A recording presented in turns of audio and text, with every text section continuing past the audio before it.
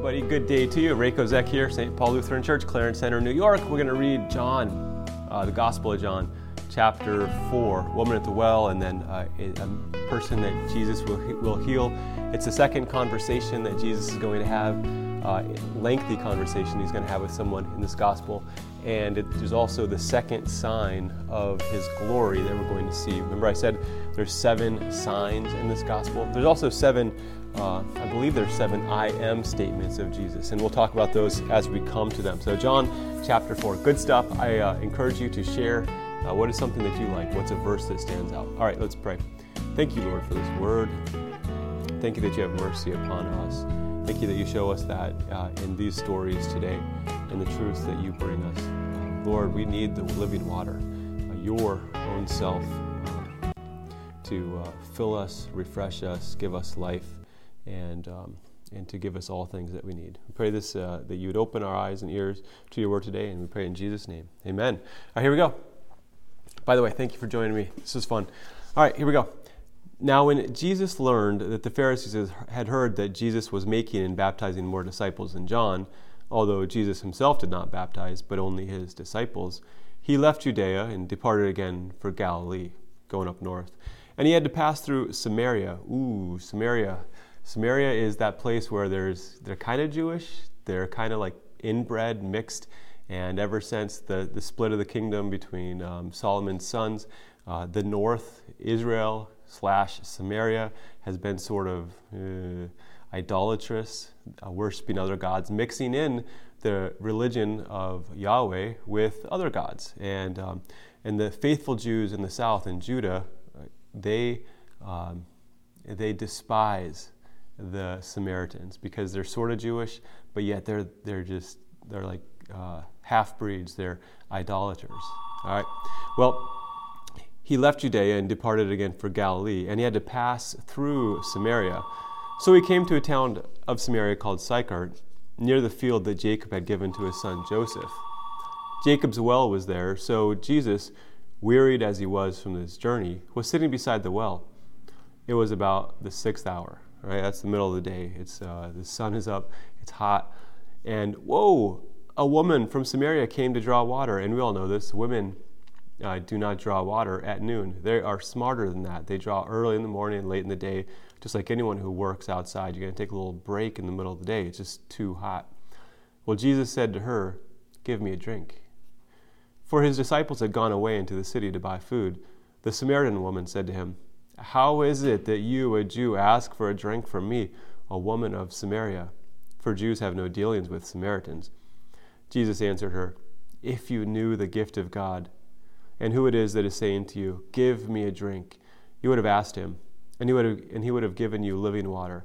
All right, I think I'm going to say my favorite verse is verse 10, "If you knew the gift of God." And the prayer that goes along with that is, God, open our eyes to your gift to us, the gift of yourself. All right. Verse 11, the woman said to him, "Sir, you have nothing to draw water with, and the well is deep. Where do you get that living water? Are you greater than our father Jacob? He gave us the well and drank from it himself, as did his sons and his livestock." And Jesus said to her, "Everyone who drinks of this water will be thirsty again. But whoever drinks of the water that I will give him will never be thirsty again. The water that I will give him will become in him a spring of water welling up to eternal life." And then we can see here that he's talking about the Holy Spirit who evokes faith in us, which leads us to eternal life. And just some verses to look at yesterday, chapter 3, verse 15 and 16, and verse 36. Tomorrow we'll look at John 5:24, and the day after, John 6:47. So check out those verses about the Spirit who evokes faith that leads us to eternal life. So, and the woman hears this and says, verse 15, "Sir, give me this water so that I will not be thirsty or have to come here to draw water." Jesus said to her, "Go, call your husband and come here." The woman answered him, "I have no husband." Jesus said to her, "You are right in saying, 'I have no husband,' for you have had 5 husbands, and the one you now have is not your husband. What you have said is true." The woman said to him, "Sir, I perceive that you are a prophet," literally the prophet, the one who is going to come.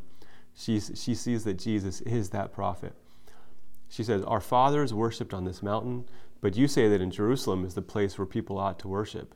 In other words, she's saying, well, if you're the prophet, where should we worship? How can I get to God? Jesus said to her, verse 21, woman, believe me, the hour is coming when neither on this mountain nor in Jerusalem will you worship the Father. You worship what you do not know. We worship what we know, for salvation is from the Jews. But the hour is coming, and it is now here, when the true worshipers will worship the Father in spirit and truth, for the Father is seeking such people to worship him. God is spirit, and those who worship him must worship in spirit and truth. And we can see from chapter 2 when Jesus basically says that he will replace the temple. He is the new temple.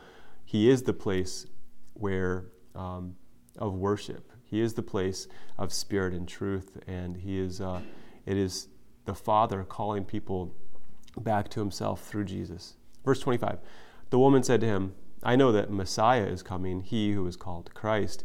When he comes, he will tell us all things.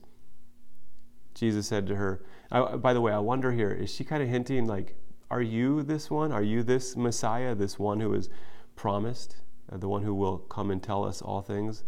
And Jesus said to her, I who speak to you am he. Literally, I who speak to you I am. And the word there is ego eimi. So that's one of those many places in this gospel where Jesus is saying ego eimi, which in Greek is the same thing that God had said revealed himself to Moses at Mount the burning bush. And so he says, I am, ego eimi. I am this prophet. Verse 27. I'll try to pick up the pace here. Just then, his disciples came back. They marveled that he was talking with a woman, but no one said, what do you seek? Or why are you talking with her? So the woman left her water jar and went away into town and said to the people, come see a man who told me all that I ever did. Can this be the Christ? They went out of the town and were coming to him. Meanwhile, the disciples were urging him, saying, Rabbi, eat. But he said to them, I have food to eat that you do not know about. So the disciples said to one another, has anyone brought him something to eat? Jesus said to them, my food is to do the will of him who sent me and to accomplish his work. Do you not say, there are yet 4 months and then comes the harvest? Look, I tell you, lift up your eyes and see that the fields are white for harvest. Already the one who reaps is receiving wages and gathering fruit for eternal life. He's talking about himself here. So that sower and reaper may rejoice together. For here the saying holds true, one sows and another reaps. I sent you to reap that for which you did not labor. Others have labored, and you have entered into their labor. He's saying that you all are joining the prophets. The one who, he's referring to all those prophets who spoke to the Samaritans, who spoke to those in Israel for all those years. You are joining them. And look, a harvest is coming. And so then that's what happens. Verse 39. Many Samaritans from that town believed in him because of the woman's testimony. He told me all that I ever did. So when the Samaritans came to him, they asked him to stay with them, and he stayed there 2 days. By the way, don't let that be a small thing.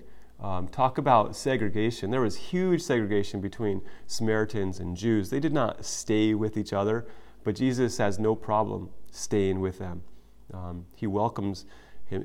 Lets himself be welcomed by them. Verse 41. And many more believed because of his word. They said to the woman, it's no longer because of what you said that we believe, for we have heard for ourselves, and we know that this indeed is the Savior of the world. Wow, that's a great verse, isn't it? After the 2 days, he departed for Galilee, for Jesus himself had testified that a prophet has no honor in his own hometown. So when he came to Galilee, the Galileans welcomed him, having seen all that he had done in Jerusalem at the feast, for they too had gone to the feast. Again, another reference here likely to Passover, how John just keeps kind of throwing this in. Verse 46, here we have the second sign and the second story here in chapter 4. So he came again to Cana in Galilee, where he had made the water wine. And at Capernaum there was an official whose son was ill. When this man heard that Jesus had come from Judea to Galilee, he went to him and asked him to come down and heal his son, for he was at the point of death. So Jesus said to him, unless you see signs and wonders, you will not believe. The official said to him, "Sir, calm down before my child dies." Jesus said to him, "Go, your son will live." The man believed the word that Jesus spoke to him and went on his way. By the way, isn't that kind of the place where we are? Jesus has spoken a word about our death, about our life, who we are, and we are just expected to believe it because his word is true.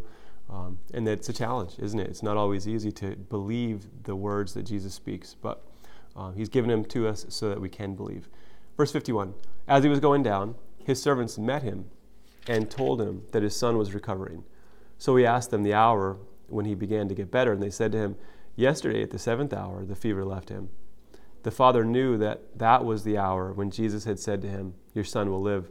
And he himself believed, and all his household. This was now the second sign that Jesus did when he had come down from Judea to Galilee. Good stuff. Hope it's encouraging to you. Hope you have a great day meditating on the love of God in Jesus. So thanks for joining me, and hopefully, Lord willing, we'll see you tomorrow. All right, take care. Bye.